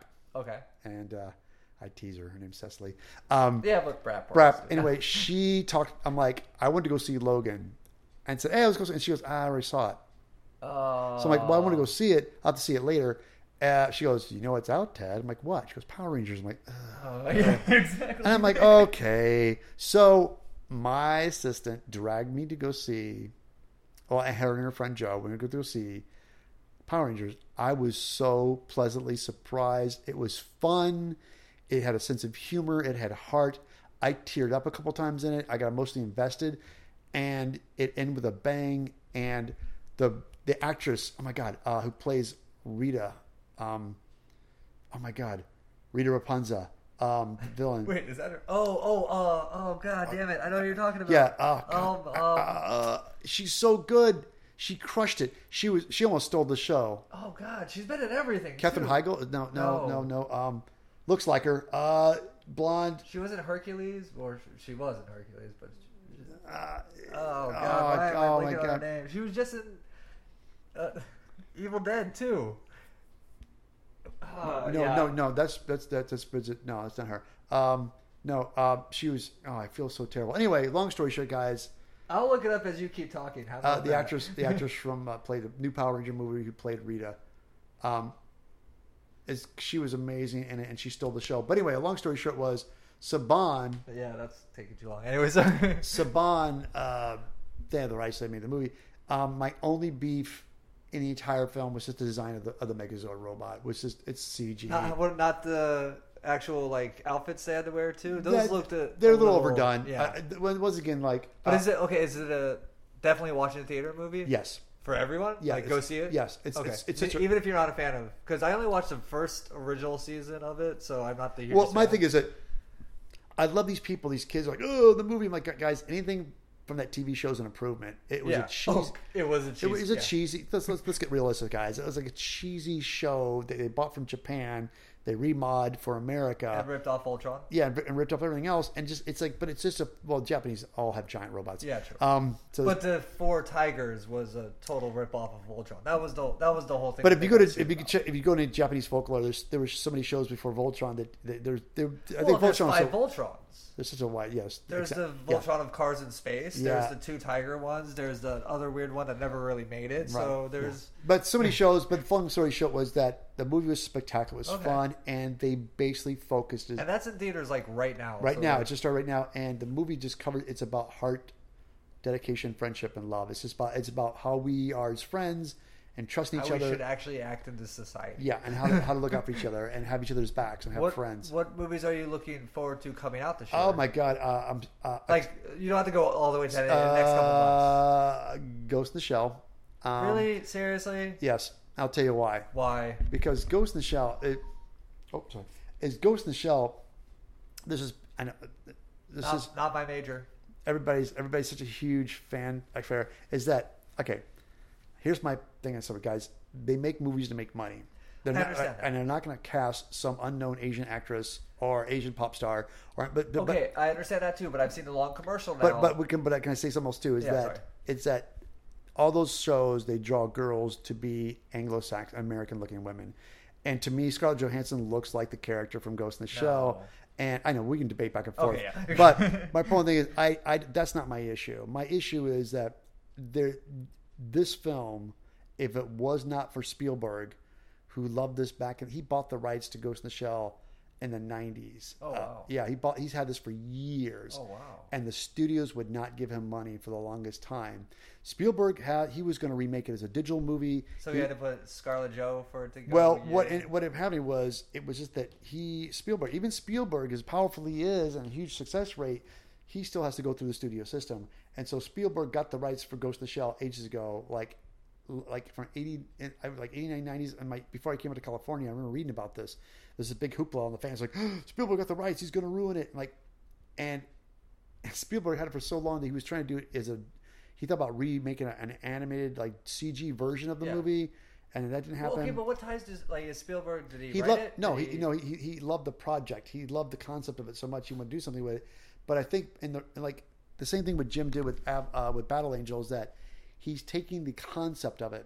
Jim's not doing verbatim. He's doing his adaptation. Jim wrote a screenplay based on the Alita Battle Angel to where what he loves. So it's the world, but not the story, is what you're saying. Some of it, they're going to borrow bits and pieces of it. And Spielberg did the same thing with Ghost in the Shell. I like Ghost in the Shell, but I have problems with the movie and I had problems with the series. But they combined both of them, and so I know that Spielberg is doing that. But they got a writer. My only concern with this movie is that the one thing they kind of threw me off, but I'm not going to. Have you seen it already? No. Okay. I just read a lot about it. Okay, gotcha. And what I'm going to hold my breath on is that the things that concern me was in Ghost in the Shell, the original Ghost in the Shell, cybernetics is kind of an everyday flare, and everybody has them. And they did this whole twist where she's the first full cyber person. And that threw me off completely.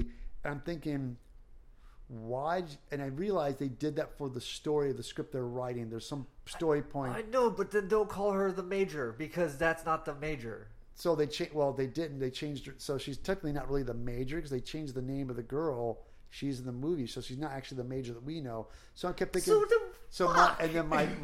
My spinning thing is it falls back to Prometheus, where Ridley Scott was like, "Well, this is not really a prequel," and then don't call it don't call it Aliens prequel. Like don't put the name on it. Like call it just cybernetic future. Yeah. Like, So anyway, so I love the concept of Ghost in the Shell. I'm still going to go see it. Call it Think Tank. So we'll see. I'm holding my breath. Like I said about Batman v Superman and Suicide Squad. I'm gonna see it just to shit on it. So that's probably how Batman and Superman. I had friends that worked on it, so I went to go support them and watch it.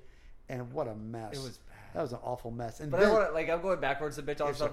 Hey, what's up? Because I could rant. We can rant on that. That's another podcast. That's a whole podcast right there. There you go. What other movies are you looking forward to this year? The ones. Here's the weird thing about it is good God, it's like I'm so out of the loop because what happened was when I worked the movie industry. Guardians. Guardians. Oh, dude. Okay, tell you what. Guardians of the Galaxies is just that's simple math. That's popcorn movies. I love those movies. Yeah, it's an enjoyable. And I always tell people like that's not rocket science. That's okay. Then what about Spider-Man? Spider-Man. I'll tell you what. There's a reboot again. And I'll tell you what. I would have been if I did not see trailers and clips from the new Spider-Man, I would have been like anybody else in the soapbox. I'm like, I'm done. I've gone over Spider-Man. Me too.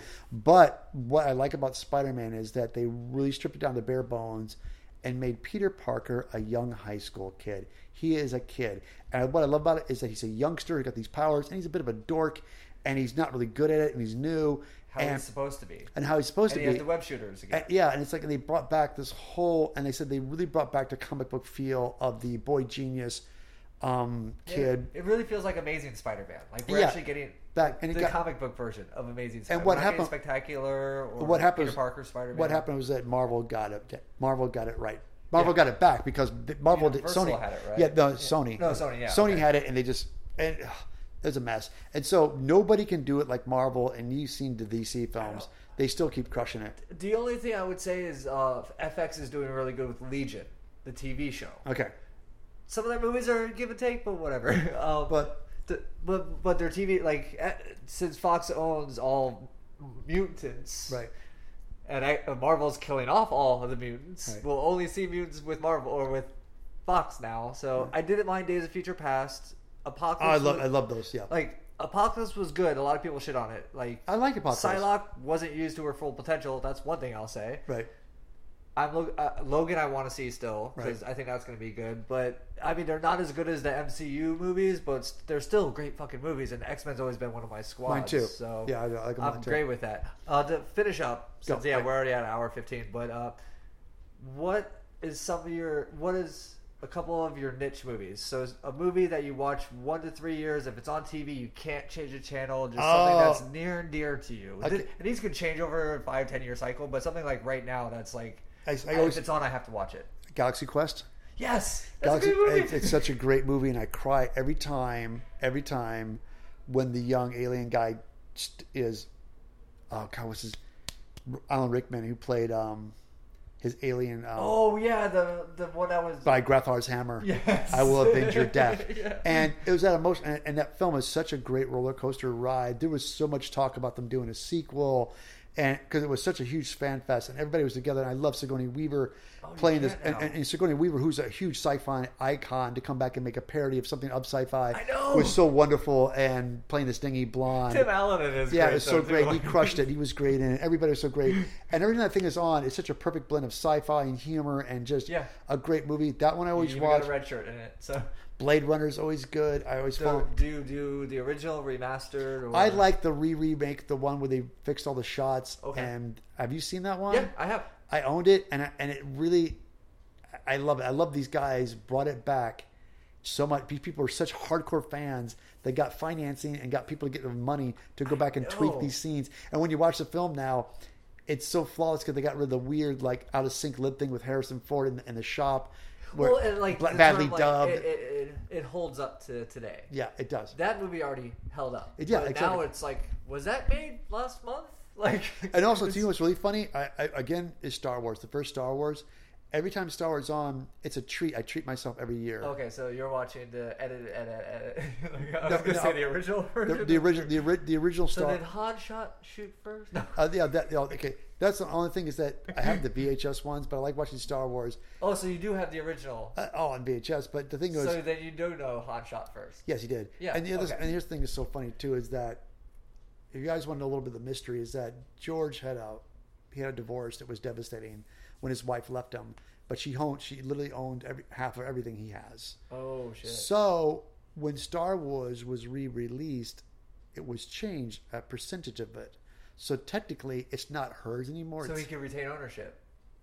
So all these years of people screaming about all the stuff he changed, I think honestly it didn't need to be changed, and I think it was changed just the fact that he does not have to share that with his ex-wife because it's all his. Or she could have taken it, sold it to another company. They could have done whatever the hell they wanted with it.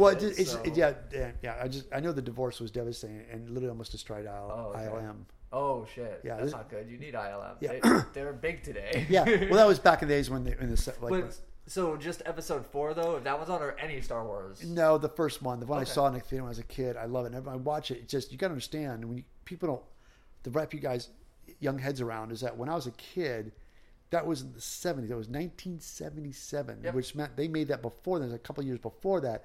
So all the tech and the costumes, the designs, the clothing. You watch that film. Besides the hairdos and maybe a little bit of the fashion, you can't tell what era that film is shot. It is literally timeless. It is that great. film, Star Wars, with young Mark Hamill, was timeless. Like new kids today will say it looks like crap, but they don't understand. And there's the practical effects used in it too. Just it's great, amazing. It's beautiful. And I had a kind of argument with my roommate just recently. They re-released Star Trek, the original Star Trek series that I grew up on watching television in the '60s. They replaced all the shots of the Enterprise with digital shots of the Enterprise. Really? Because what happened was the guys that did it, they converted everything. They took all this vintage footage, it was shot on video. Yeah. Well, shot on film, but they cleaned everything up and made it all high def, and they took the original visual effects shots, and they just did not hold up. They looked like crap, and they realized we can't release this, so they had to go back. And when you watch it, it's seamless. I watched the new. I'll have to check that out. Yeah, when you watch the new Star Trek, the ship just looked horrible, especially when they're showing the ship flying in space. All the optics you can see through it, and it's not really good. Exactly. And it worked well on television back in the era, but now with the high def quality, they had to go back. And there's all these purists people, they ruined it. I'm like, guys, no. You have to make it watchable. You have to make it watchable. And now when you watch that Star Trek stuff with Shatner and Spock, it looks like it was shot yesterday, and it's gorgeous. And they cut to the Enterprise. I get goosebumps seeing the new polished digital Enterprise come around the planet. I'm like, oh my god, it's like, and they have the shot, the Galileo shuttle flying out of it now, and they didn't. Here's the thing: is cool. They didn't reinvent the wheel. They just replaced the shots and digitized them. They made it embellish a little bit in some of the shots, but the planet killer. Nothing wrong with that. No, just stuff that needs to be done. It need to be updated. Well, thank you for this. Also, let's talk. You have several sites people can check out your work on. Oh, yes, guys, Facebook definitely. Yeah. So. Guys, go to my website, eviltedsmith.com. And when you go there, I have all my videos from YouTube are listed there. For you cosplayers, I have all my patterns. So if you guys want to shop and want to get into cosplay, I have all my patterns. And if you like what I do and want to keep it going, if you have an Amazon account, shop through my Amazon link. If you shop through my Amazon link with no extra cost to you, I get points. Is it Evil Ted on Amazon too? No. You just go to my website and it has a link. You click on that, and it takes you right to your account. It won't change anything. Everything will look the same. You just click to my link. I just get points for that. Oh, gotcha. Okay. So you just go to my site, click on that link. That'll take you through my account. It's like instead of going through your door, go through my door. Yeah. And therefore I get points for you guys shop. It just have to be cosplay. It could be Christmas supplies or things for friends. Also, I stream on a wonderful thing called Twitch Creative. And you guys can catch me on Evil Ted. It's twitch.tv/EvilTedSmith. Okay. And it's twitch.tv/EvilTedSmith. That's Twitch. I stream live. And you guys can come in my chat room. 9 to 2? Yeah, 9 from 11 on Mondays and Tuesdays, Thursdays, from noon to 2 p.m. Pacific Standard Time. Oh, wow. Yeah, and you guys can. And the cool thing about this, I build live. You guys come in my room. You can chat with me. You can ask me questions. As you're building it, As so yeah. Give a technique. It's right complete. then? It's completely interactive. Awesome. It's completely interactive. And then you also have YouTube, Yes. which is Evil Ted. Yes, and the Evil Facebook, Ted show, which is Evil Ted. right? As a matter of fact, And Instagram, which is also Evil. it's Evil Ted _ channel. But the cool thing about this, guys, if you go to my website, I have links for all that. Yeah, I just like to say, like, Oh, okay, you fantastic. say all of them. That way, if someone just goes to Instagram, they'll know, okay, I just have to look up Evil Ted channel. Right. Or, yeah. Oh, on Instagram, it's Evil Ted _ channel. Underscore channel, yeah. But On Twitter, it's Evil Ted 40. It's a Twitter at Evil Ted 40 Okay. on Twitter. Facebook is Evil Ted. Nice. Well, yeah, just because, like, yes, your website's always the easiest way to find it, but someone might only have an Instagram account Right. as they're looking at that Fair. time. So that's why I like to throw it all out there. And I agree. It's wonderful. But yeah, thank you again. Hopefully we get you back on again. Dude, this was a great conversation. I had a I think blast. I geeked out a lot too. So I had a blast. As a matter of fact, you guys. And if I can save that first part where we really went into the Guyver stories, I'll try and add that too. But other than that, we did an hour 25, and I think that's long enough. Fantastic. And if you have another subject, I would love to come back. We'll do it again. Oh, definitely. And all the listeners, I hope you enjoyed this. Always remember to stay kind of geeky. Stay geeky. Hello and welcome to the 77th episode of Kinda Geeky, another interview episode. Wow, 2 back-to-back in 2 weeks, and after a month of almost nothing there. And this one's also a great one I've been waiting for. I've said it since I think December or maybe even October, but I actually have him sitting in my house today. We have Evil Ted here. Hello. How are you doing today, sir? I am fantastic. A wonderful drive. Once again, thank you for coming out and being a part of Kinda Geeky. Like, just talking to you at Long Beach Comic-Con last year in the dungeon after party. Yeah, which that place was. It was a It's a dungeon. bank or a secret room. Yeah. I don't know. I was hanging out with my friends last night, and they're like, you know they're not secret. You could just go in there. Well, not on party nights. Then you have to have secret codes. Yeah, but they were like trying to say it's nothing special. And I'm like, dude, what the fuck? It was kind of cool to me. It was cool to feel that we were special. Like, the whole reason I think that's what I like to keep the mystique. Yeah, because true. that made that place much cooler. But still. And it was my friend Chris Gregarious Geek that said, you have to meet this person. Oh. And I turned and I meet you, and I'm like, hey, how are you? He's like, he's a prop maker. He's worked on all these films. And I'm like, I think my first thing I was like, so what have you worked on? And you're like, well, what was the first thing you said, actually?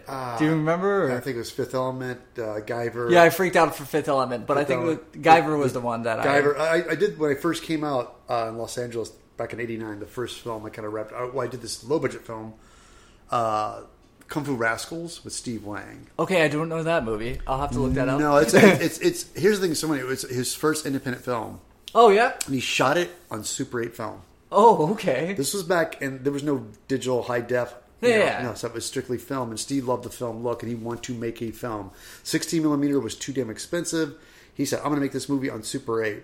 Oh wow. And I met Steve Wang on Tales from the Dark Side, the movie, I know that movie. and he was sculpting the gargoyle that sits on the post, and not the suit, but the actual statuette. Yeah. It was a miniature, and I was part of the miniature crew building the shots of downtown, the city. And there's these nice motion control shots of the gargoyle in the city, and it was all done in miniatures.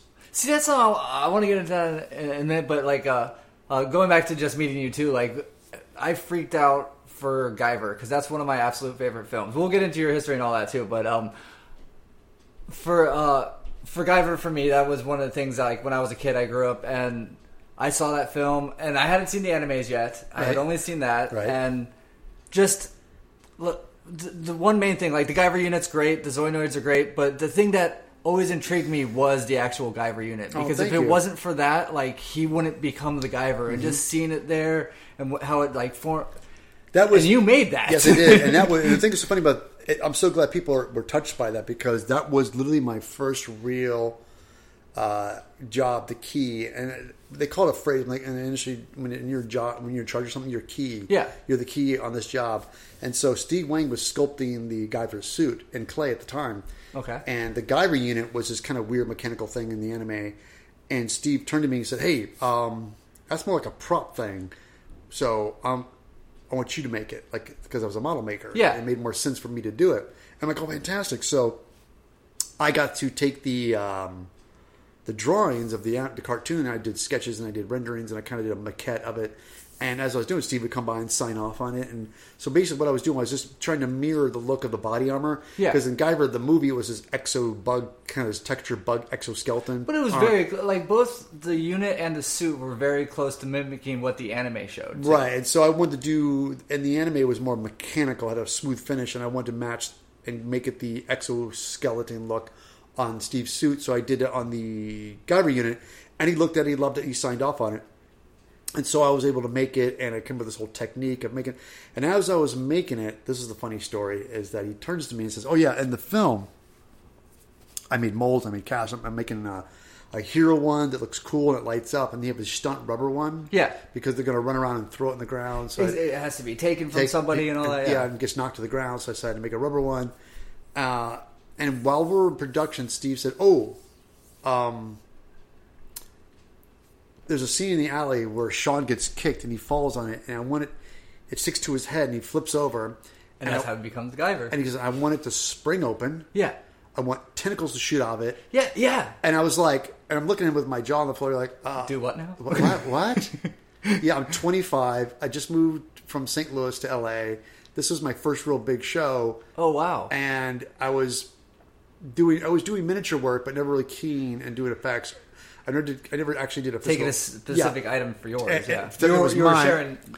Right. Sharing and work with other people. And then making this design, and then basically as an effects artist, he basically said, this is what I wanted to do. He didn't tell me how to do it. He just told me that and walked away.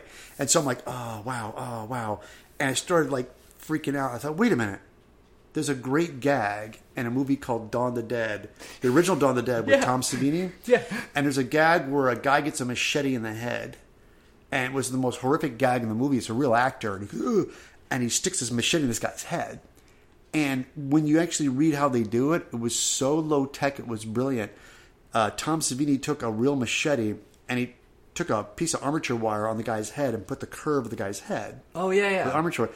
Put it on the side of a machete, traced it, took it underneath a steel bandsaw, cut the scallop out, shaved the filings of it, and he would press it against the actor's head. Oh, the real machete. But the real machete. Yeah, and he put it against the actor's head, and they would call it action. He would yank it off his head, and they did it in reverse. Oh. So in reverse, the machete goes like 90 miles an hour. Yeah. Right, and it looks like he just wet. And when it's pulling away from the camera, he's doing it so quickly that it blurs, and you can't see it. So then I went, wait a minute, epiphany. I'll do the Guyver tentacles backwards.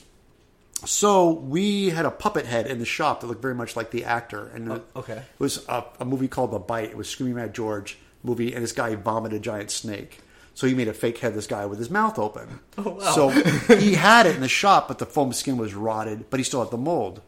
Mm-hmm. So what I was able to do is had the guys at the shop run me a foam skin. Okay. Take the foam skin. I was able to paint it, flesh it, put it on there, and take the fiberglass thing, and I drilled a hole in its head and put a big tube in it. I had a big tube running through this head. Actually, from the forehead all the way to the back of the head. It was a big empty tube. Okay. And we had a set... Oh, and that's where the unit... Yeah, where the unit would collapse and the tentacles would hide. So I realized I had to have a fake piece of wood, and we drilled a hole in it. We put the puppet head on it, and I realized wherever we shot the location, I would just dress the flat piece of wood that we cut a hole in to match the ground. Oh. So wherever we shot, which I did not know at the time, we just had a piece of wood if we could dress it later. So I did all that, and I had the tentacles, and I had the panels, and I realized the panels had to be open, so I had them on little plastic hinges, and it hinged open, and I got some really high tension cable. Yeah. So they were for model planes and whatnot. Yeah. So you could pull them close. So you can pull them. So I had to make sure something would not give out or break on me on set. Oh, good call. So I used string. String's good, but on set if it breaks. So model shops are your best friend, basically. Yeah, model shop, and got high tension little cables. Hooked them up to my little finger things. Had it all opened up. Had a hole, and I made a bunch of rubber tentacles, and I rubbed them down with silicone. Just like slippery, like methicillin and silicone. Okay. But I want to make sure, I didn't want to make them wet, just make them slick so I could pull them in. And so the gag works like this. I had everything laid open. So I had the prop head open. We dressed the body to look like the guy in the ground. He was in an alley, so we just took gravel and dirt and covered the ground. They put the camera, and when they called action, I would yank the cables. They'd go flying in, and in second, I would pull the string. The panels would close, and I had it inside the bottom of the tube was the orb. I would slowly push it upward, to the top. Oh, wow. So when they called action, you saw it all in reverse. Dome dropped, panels shoot open, tentacles. I'm gonna have to go back and rewatch that now. So it's so low tech when you watch it, and it's so funny. A fan wrote to me on Instagram, and I told the story on Matt Munson's Matt Munson's channel, and I told the story, and the guy was, "Oh my god!" So he went and did it himself. Oh, no way! And he posted on Instagram, and I showed the picture. I'm like, going, "That's a really cool show. What's that from?" He goes, "Oh, I made that after watching." Oh, that's awesome! So a fan reproduced that shot. And I thought, fantastic. Well, I mean, like you said, you got it from someone else's technique. So you took someone else's technique, made it your own. Someone took your technique, made it like that's the beauty. That's the beauty of prop making in general. Like you learn from the masters before. Right. So actually, that's a good little segue. How'd you get into what was your first step to doing props? I was 14 years old. And I saw a film called Star Wars. Oh, yeah. Okay. And I was in St. Louis as a kid. And I'm in that's where you're from? Yeah, St. Louis, Missouri. And I was born in the Midwest. And I was like, oh my God, like everybody. And as George Lucas, again, nobody realized at the time when this film came out, it was a blockbuster. And as a matter of fact, it turned out that phrase was not, it never existed until it was Spielberg made Jaws. That was the first technical blockbuster? And what they called, the reason they call it blockbuster was because the lines would wrap around the block. Oh, and I did not know that. That's the origin of the phrase blockbuster. That makes sense. And nobody saw movies back in the 70s. You made films. You made a film. It made out. People didn't make movies to make money so much as they made it to entertain people. Yeah, for the experience. Yeah, it made experience, and also the studios made a little bit of a profit. It was great for them, so they kept the machine running. It wasn't until the Jaws came out, and when Jaws came out, that was like people went out and saw the movie over, and people were like, wait a minute, people are seeing the movie they already saw once before. They're going back to see the movie again. That was so unheard of back then.